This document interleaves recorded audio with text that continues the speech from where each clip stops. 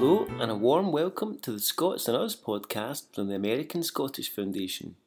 My name is Jamie McGeechan and I'm so glad you can join us for this episode as we explore Shetland Island wool and textiles and we throw a spotlight on Shetland Wool Week. We're in conversation with Oliver Henry from Jimison & Smith, leading wool brokers in Shetland, and we learn all about the process of working in the renowned Shetland wool industry, the skills and knowledge of which have been passed down over the generations. But first up, join us in conversation with Jeanette Budge and ASF President Camilla Hillman. Jeanette is a Shetland knitwear designer and tutor with a great deal of passion for Shetland wool and textiles. Jeanette is involved in Shetland Wool Week, Shetland Peerymakers, and the Shetland Guild of Spinners, Knitters, Weavers and Dryers. We'll go now to that conversation. Jeanette, I'm so glad you're joining us today from the Shetlands, and we're going to be able to continue our journey of understanding all about Shetland wool and the industry there, and also of your role within Shetland Wool Week, which has taken on such a huge popularity and brought such a focus onto Shetland wool and the industry. So could I begin by asking you, how did you first become involved and in the knitwear industry and in designing and everything? What was your journey? How did you connect to this? Well, I guess it starts way back in a way before I was born, in that my mother, my grandmother were all knitters, and they were knitting to sell. So they were knitting, a lot of items to sell on a regular basis. So when I was growing up, then I was surrounded by knitters, Fair Isle knitters in particular. And we also got Fair Isle knitting classes at school, starting at the age of 8. But I did learn to knit at home from my mother, probably at the age of 6, we think. But that was just plain knitting, that wasn't Fair Isle. And I had a fantastic teacher called Zena Thompson, sadly no longer with us, but she was a great knitter that she entered things to the Royal Highland Show in Edinburgh on a regular basis, and won many prizes both for lace and Fair Isle knitting. So I had a fantastic teacher. And from there, we got knitting throughout primary school, so that was until the age of 12. After that, I hit my teenage years and lost the will to knit, really, as often teenagers do. But it came back to me later, and I suppose my main, now where I'm at was probably early 2000. Then I began knitting quite a lot again. And really, Wool Week is what's helped to inspire me to become a knitting designer and a tutor, because I could see that there was an interest in Shetland knitting. And we sitting here in Shetland, we didn't realise the whole passion for Shetland knitting and hand knitting around the world. It's just been quite amazing. So Jeanette, what is the difference between Fair Isle knitting and ordinary knitting? Are you using more needles? What's the difference between Fair Isle knitting and regular knitting? Well, I guess the main difference with Fair Isle knitting is that we're knitting with 2 colours in one row. And occasionally there are 3 colours in a row, but that would only be for an odd row here and there in the pattern. You're still knitting with just 2 needles? No, but you can do Fair Isle with 2 needles. But in Shetland, we would tend to use 3 or 4 needles, knitting in the round with a knitting belt. And a knitting belt came about, probably more than 100 years ago, and they started being made from straw sheaths. It was a sheath shape, a cone shape that they made, and this was to stick the needle in to secure and anchor the needle that you were knitting onto. And I guess these didn't last very long because they were made of straw. So someone, who knows who, developed leather ones. So we have leather knitting belts stuffed with horsehair that we use, and that's traditional and still used today. And it's very good. I guess it came out of necessity as well, because people needed to knit as much as they could, because because of poverty. Shetland wasn't a rich place by any means, and one thing that they could make from the resource that they had was wool. They could use the woolen resource to help to keep the family going, help to put food on the table. This is sort of talking late 1800s, early 1900s. And so you would be maybe doing your chores in the house, and you would be stirring a pot of soup. And then you would be able to go back to your knitting again. But you weren't having to put your knitting down. It was still with you all the time. The other thing they did was fetching peats from the hill, or moving cattle out from back and forth from the house. Each croft had usually one cow, at least, and it was a very precious commodity. So it was always kept in the byre, joined onto the house at night, and put out to the hill ground each day. So my father can remember my mother doing that, and it was about maybe 2/3 to 3/4 of a mile each way. So she would have been knitting as she went, and by having the needle anchored in the knitting belt meant that she could knit much more easily and much more quickly. And we're going to take a very short intermission now for some music. Filska are a band from the Shetland Islands and have built their music on the island's tradition of fiddle playing. The word Filska comes from the local dialect and means high-spirited. This is Filska with Coolies from their 2003 album 1,000 Miles Away.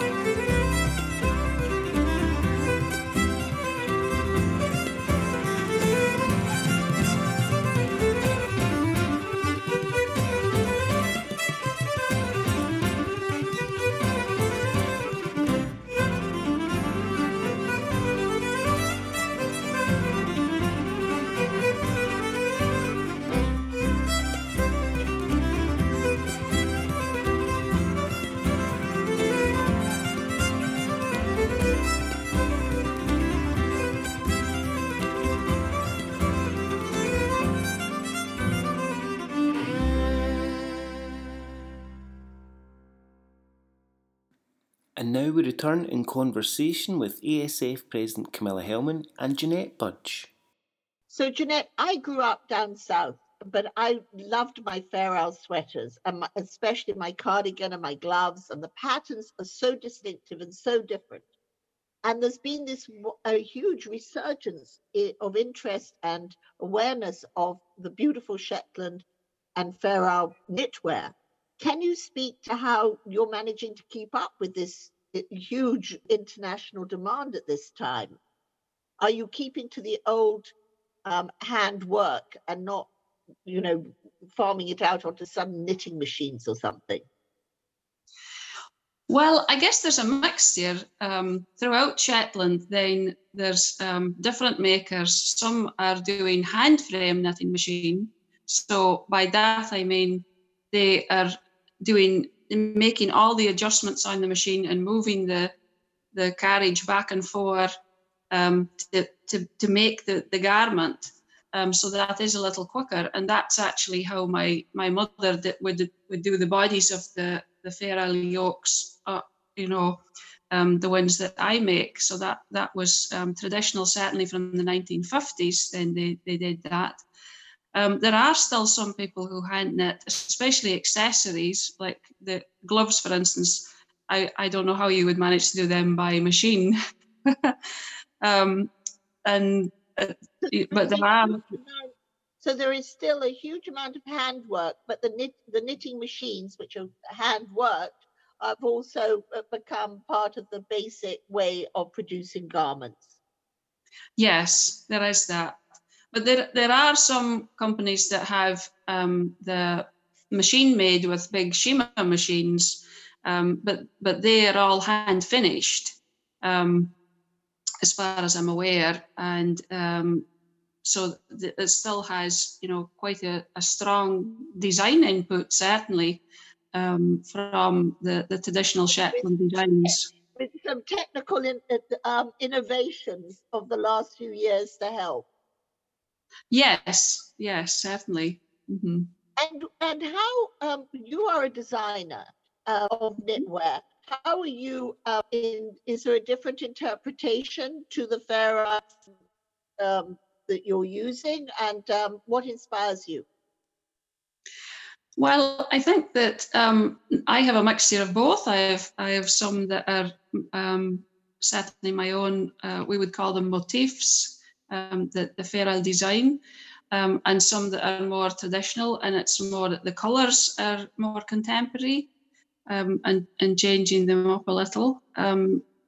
The main thing that I really work on in normal times, shall we say, is teaching. That's my main love. But I've certainly moved to pattern writing more this year because of the world situation and not having visitors being able to come and do classes. So are the dyes, could you speak to the yarn? Is that all natural dyes as well?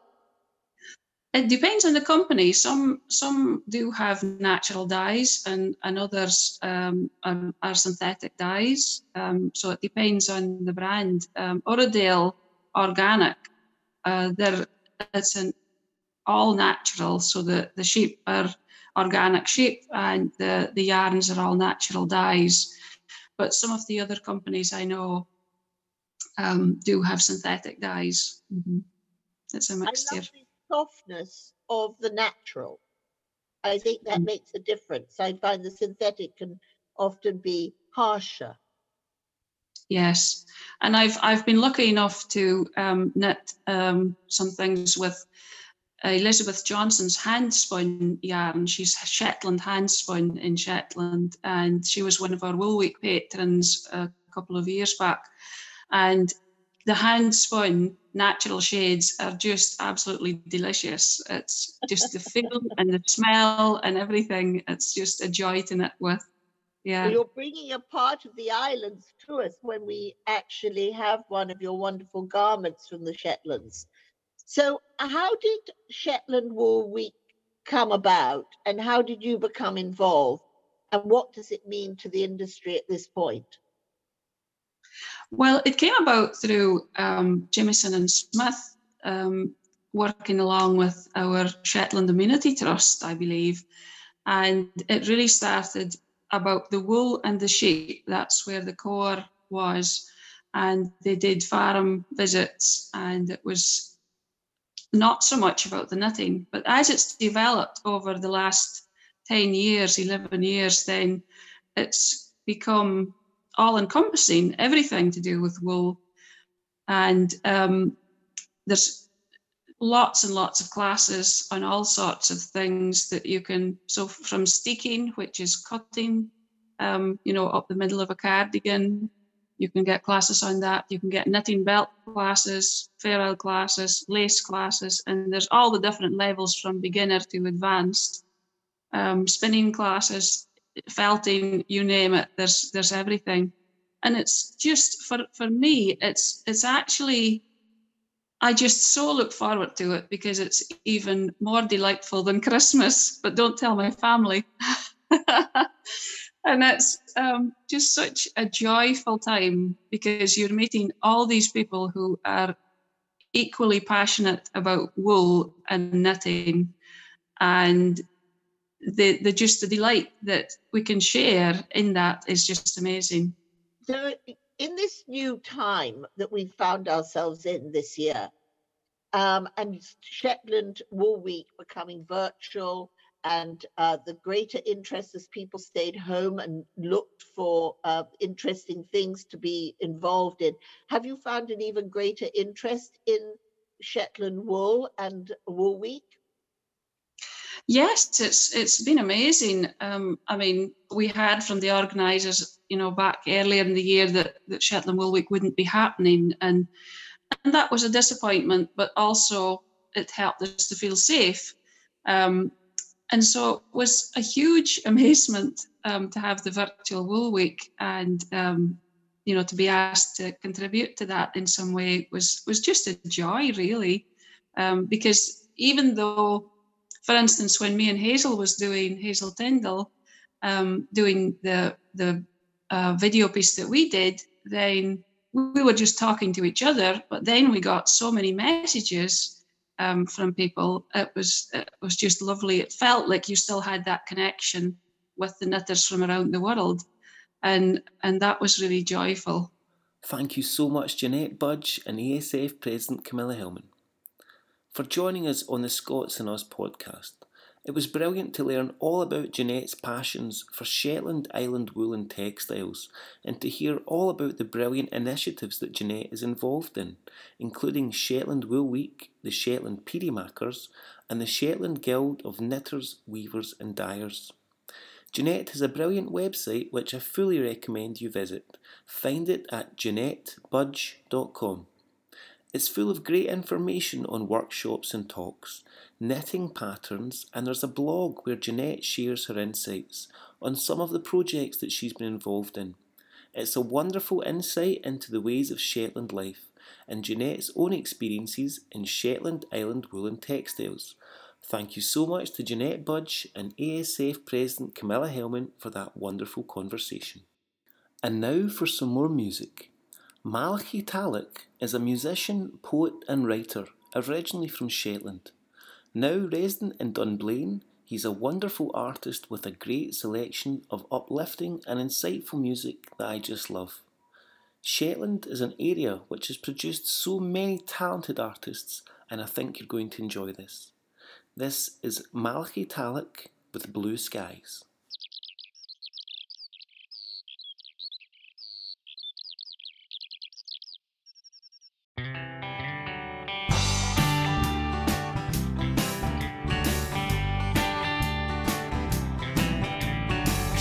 It's 7:30 and I'm half alive, and the sun's pushing through the hospital blinds. I find that the times seem to come in disguise. There's more to see clearly than a decent pair of eyes. I'm living under blue skies. I'm living under blue skies. I'm living under blue skies. I'm living under blue skies. 9 o'clock sharp, breakfast comes on a tray. The newspaper filled with the world of the day. Still can't distinguish the facts from the rest. What little I can swallow, I can't seem to digest. And here the world is so healthy and clean, it's hard to recall all the dirt that I've seen. I'm living under blue skies. I'm living under blue skies. I'm living under blue skies. I'm living under blue skies.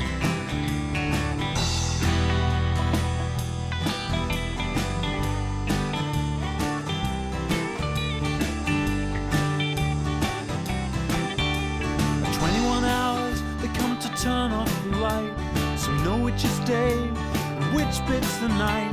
The guy on my right doesn't sleep anymore. After 60 odd years, he's still living in the war.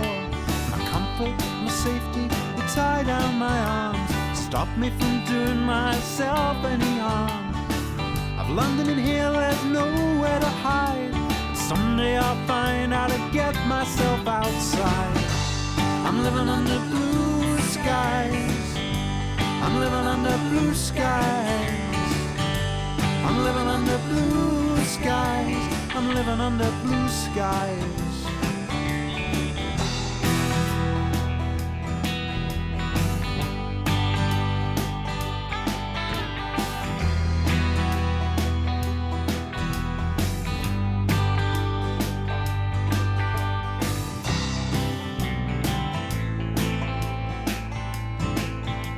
The sky may be blue, but the wind's blowing free. Blowing in the places they say it shouldn't be. It's blowing through the words, through the whispers and the cries. It's blowing through the hands that are covering my eyes. I'm living under blue skies. I'm living under blue skies. I'm living under blue skies. I'm living under blue skies. That was the brilliant Malky Talick there with Blue Skies. Such an uplifting song, and certainly something I think we can all appreciate at the moment.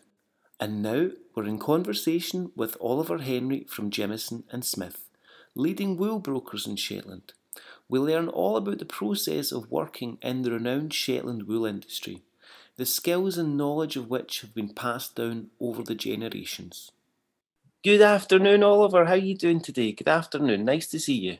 Hi, Jimmy. Good to see you. Yeah, I'm fine here. The weather is reasonably warm, 11 degrees. Shetland is basking in a late summer. Oliver, you work in Jimison and Smith, Shetland wool brokers in Lerwick and the Shetland Isles, and you've been involved in Shetland wool for over 50 years. How did that come to be? How did you come to be involved in working in Shetland wool?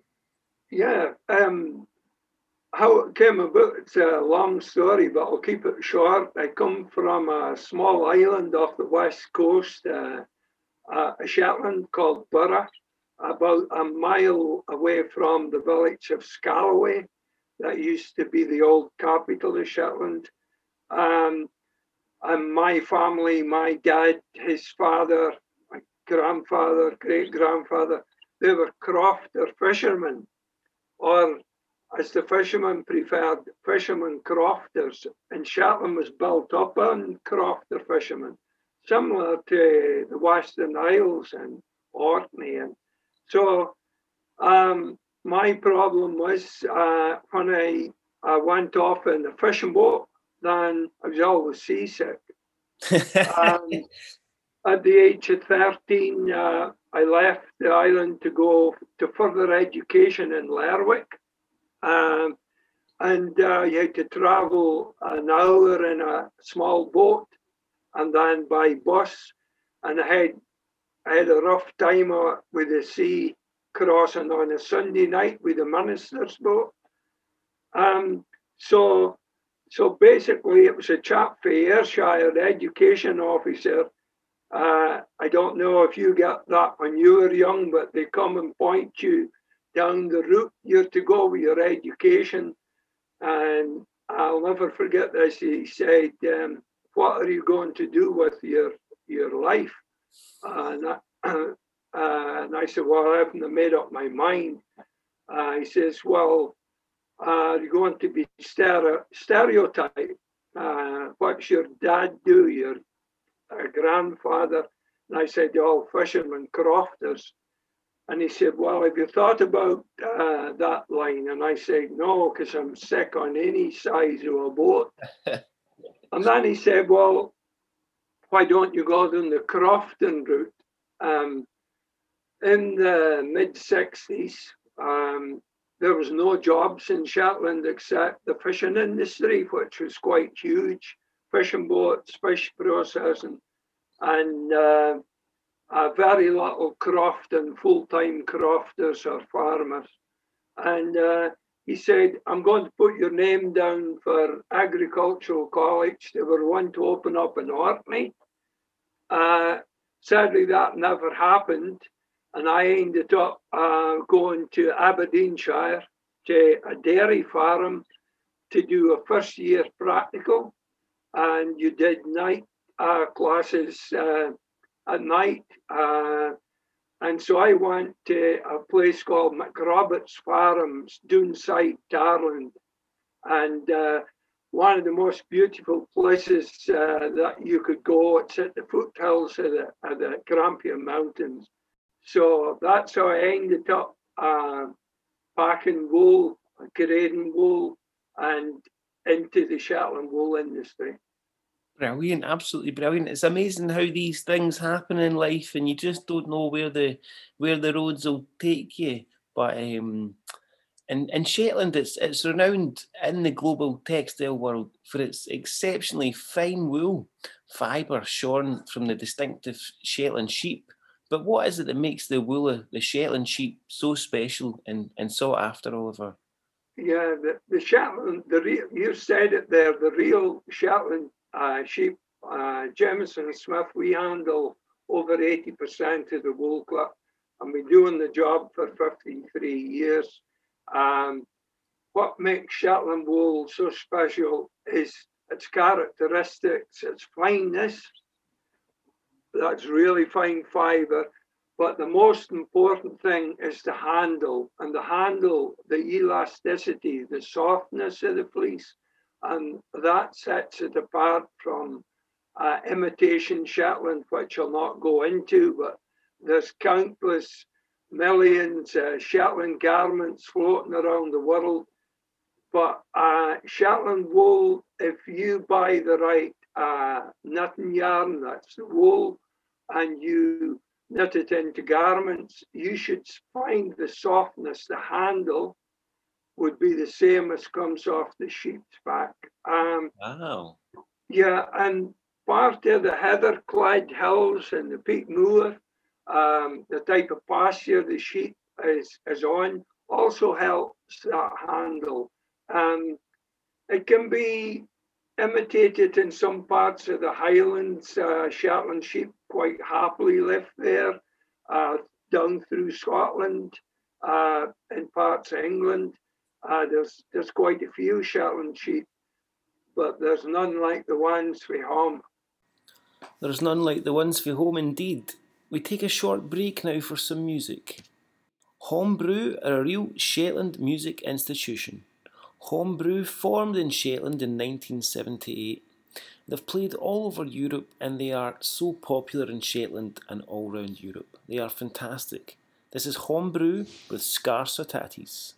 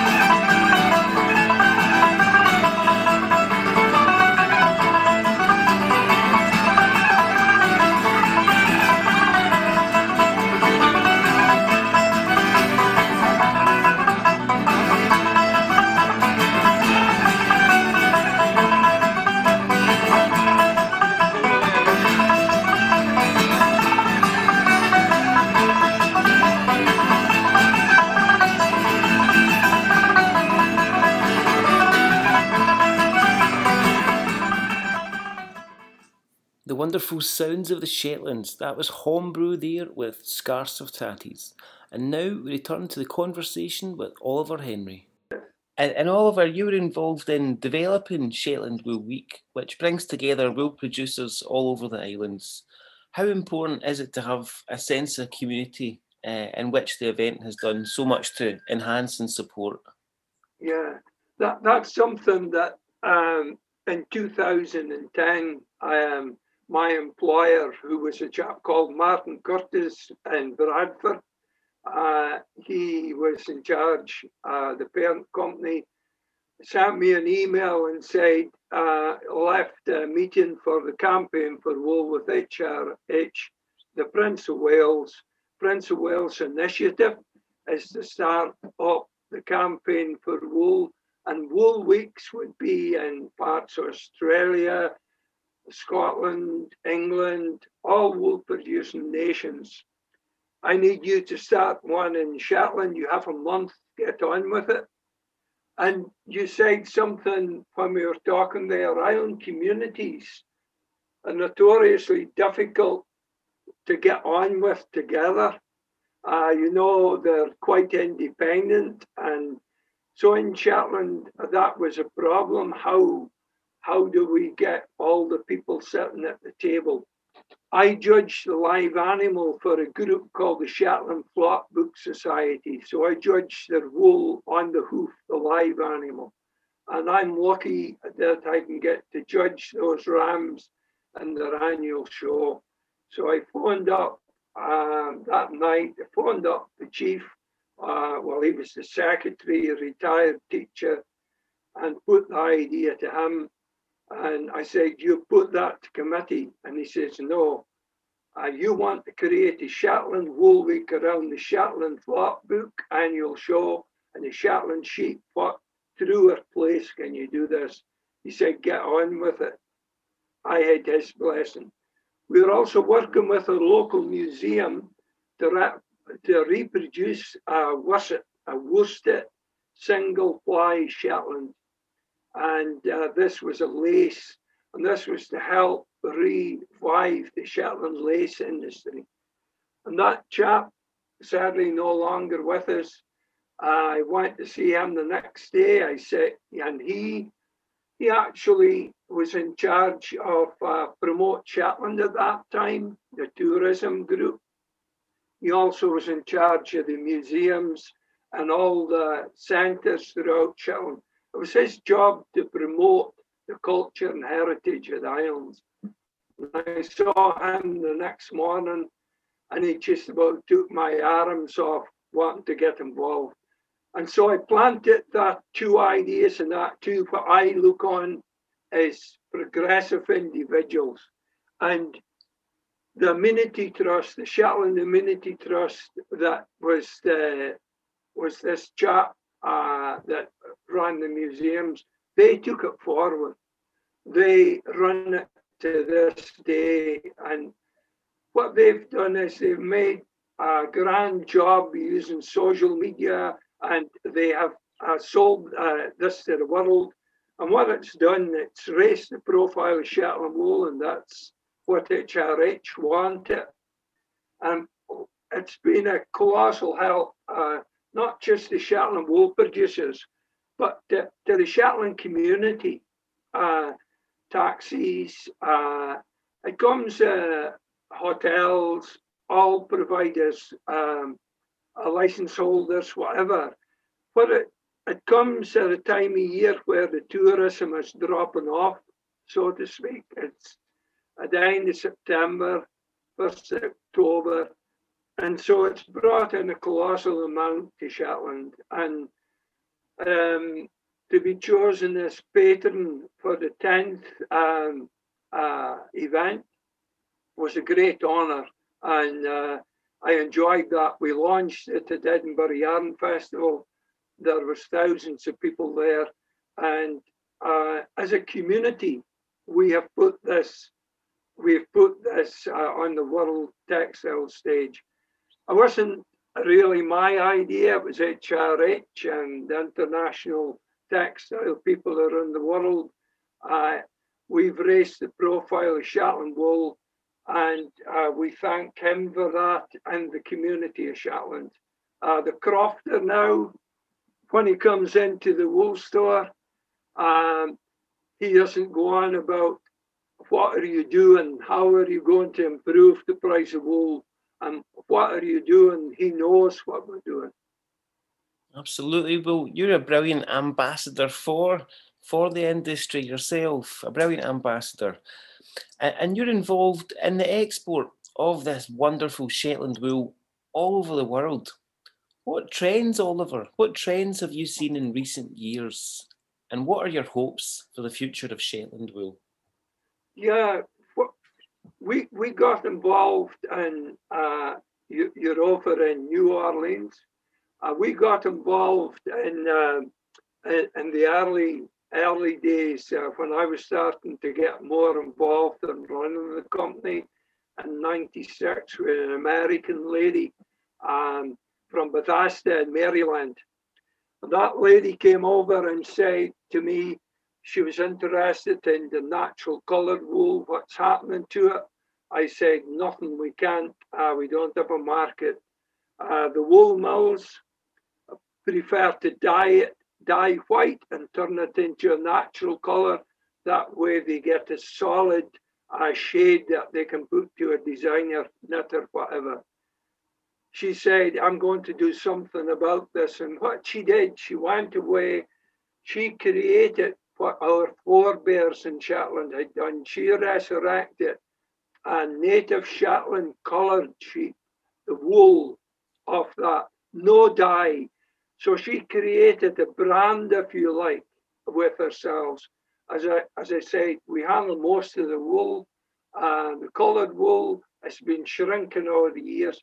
So Betty Lindsay of Yarns International, she helped me, she helped the crofters, she introduced the yarn that nobody else had at that time. And when we launched this with her, and the name for the yarn was Shetland 2000, and this yarn, everybody wanted to climb on the bandwagon. So the name I gave to Betty, sadly she's no longer with us, is the Sheep Saver. And she opened up people's eyes to the use of using a natural undyed yarn. So that was a very strong brand. What's happened from there is with a museum, we developed Worship, which is worsted, because Shetland was traditionally woolen spun. With the museum, we created this single ply. What we did, we took another strong brand, the Shetland Lace, the original, and what happened there was we relaunched that with the museum. So what we were doing, we were going back into the past and taking the strength of the Shetland knitwear, if you like, the textile world, and we were rebranding it, reviving it, and so that's sort of the main ones. We've developed other product. For instance, Shetland wool was used a lot to make it's called throws, if you like, for the bed. This was done back in I died out in the first of the 1900s, but it was tattered rugs. Well, in 1992, I got involved in a project to make Shetland rugs for the floor. We resurrected that with the parent company in 2008, and we turned it into Shetland carpets. What happened there was that took a wool that nobody wanted. It wasn't suitable for knitwear. And this was turned into carpets, throws, mats, whatever. So yeah, our latest project, and I still am involved in the company, although Sammy retired. I worked 2 days for the young people that that are running the company now, Derek, what they've done is they've revived Shetland travel rugs. We don't have spinning, we don't have a weaving facility in the company. We get them made in the Skye weavers in the Western Isles. So what we've got here is an inter-island collaboration, if you like, which is a powerful story. We're giving work to the Skye weavers, and they're taking the Shetland product and they're creating these beautiful throws. I love that. It's all about interconnectedness and community and working together for common aims with everyone having their own specialisations. Well, Oliver, it's been an absolute pleasure to speak with you this afternoon. Oliver Henry, thank you so much. Okay, thank you, Jamie. That really was fantastic to speak with Oliver Henry from Jemison and Smith on Shetland. And now I'm joined in conversation with ASF President Camilla Hillman. Good afternoon, Camilla. Good afternoon. It is the most wonderful day in New York today. It's like you would think we were in the middle of summer, Jamie. It's absolutely lovely, which is such a relief after the storms we were having the last few weeks. I hope you're well in St. Louis. Thank you so much. I'm feeling good. The clouds are breaking here as well, and it's looking positive. Good. And I have to say, what a great podcast we've had today, learning more about Shetland and speaking to islanders and people who have grown up there, and their whole culture is influenced, and all that they do is influenced by the island. It's been fascinating to hear about the wool industry, about Shetland Wool Week, and also then to meet the young musicians you introduced us to. Absolutely. There's something very special about the culture in Shetlands that infuses itself, that makes its way into all of the art and all the culture. And it really is wonderful that we've had this opportunity to learn about it today. Well, the American Scottish Foundation grew out of the Highland Fund, which Lord Malcolm Douglas Hamilton started.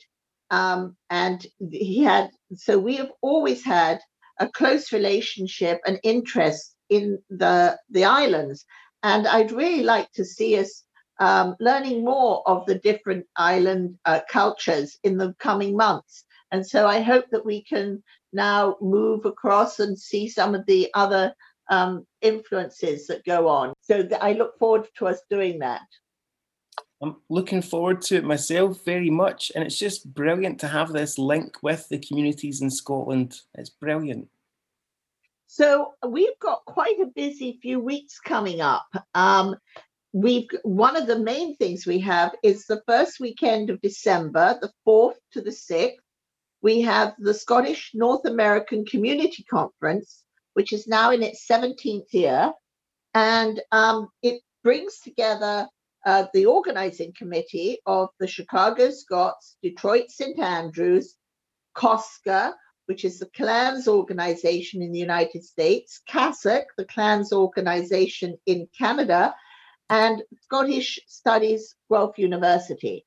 And it's been a wonderful process putting the program together, which has some really interesting speakers throughout, which will be all virtual, and has some very interesting speakers and music, and dealing with the influences from Scotland upon us, and also how we are managing through this time and how we are maximizing the new virtual reality. So we're joined by the Lord Lyon on Sunday, Viscount Dunrussell, who will be speaking about heritage and genealogy, Lord Thurso, who's the head of Visit Scotland, a very interesting segment from Jetliner, which is Jennifer Coates-Case, speaking about the safety of jetline travel and all that's being done to make us safe. And then hearing about Inverness Castle and all that is being done to bring that along. Abbotsford, Lord Bruce is joining us to speak about the 700th anniversary of our growth and the influence upon us from that. It's a wonderfully varied program. And then we also have the Highland Games, several people who head up various Highland Games speaking to us about the challenges they face, as well as speaking about the influence upon music and the arts and education, etc. So could you let everybody know how they can register and then receive the Zoom links? It's $45 for the 3 days, or $20 for just one of the segments if they just are interested in one particular thing. Absolutely. It's going to be a fantastic weekend. And as you said, there's so much to look forward to.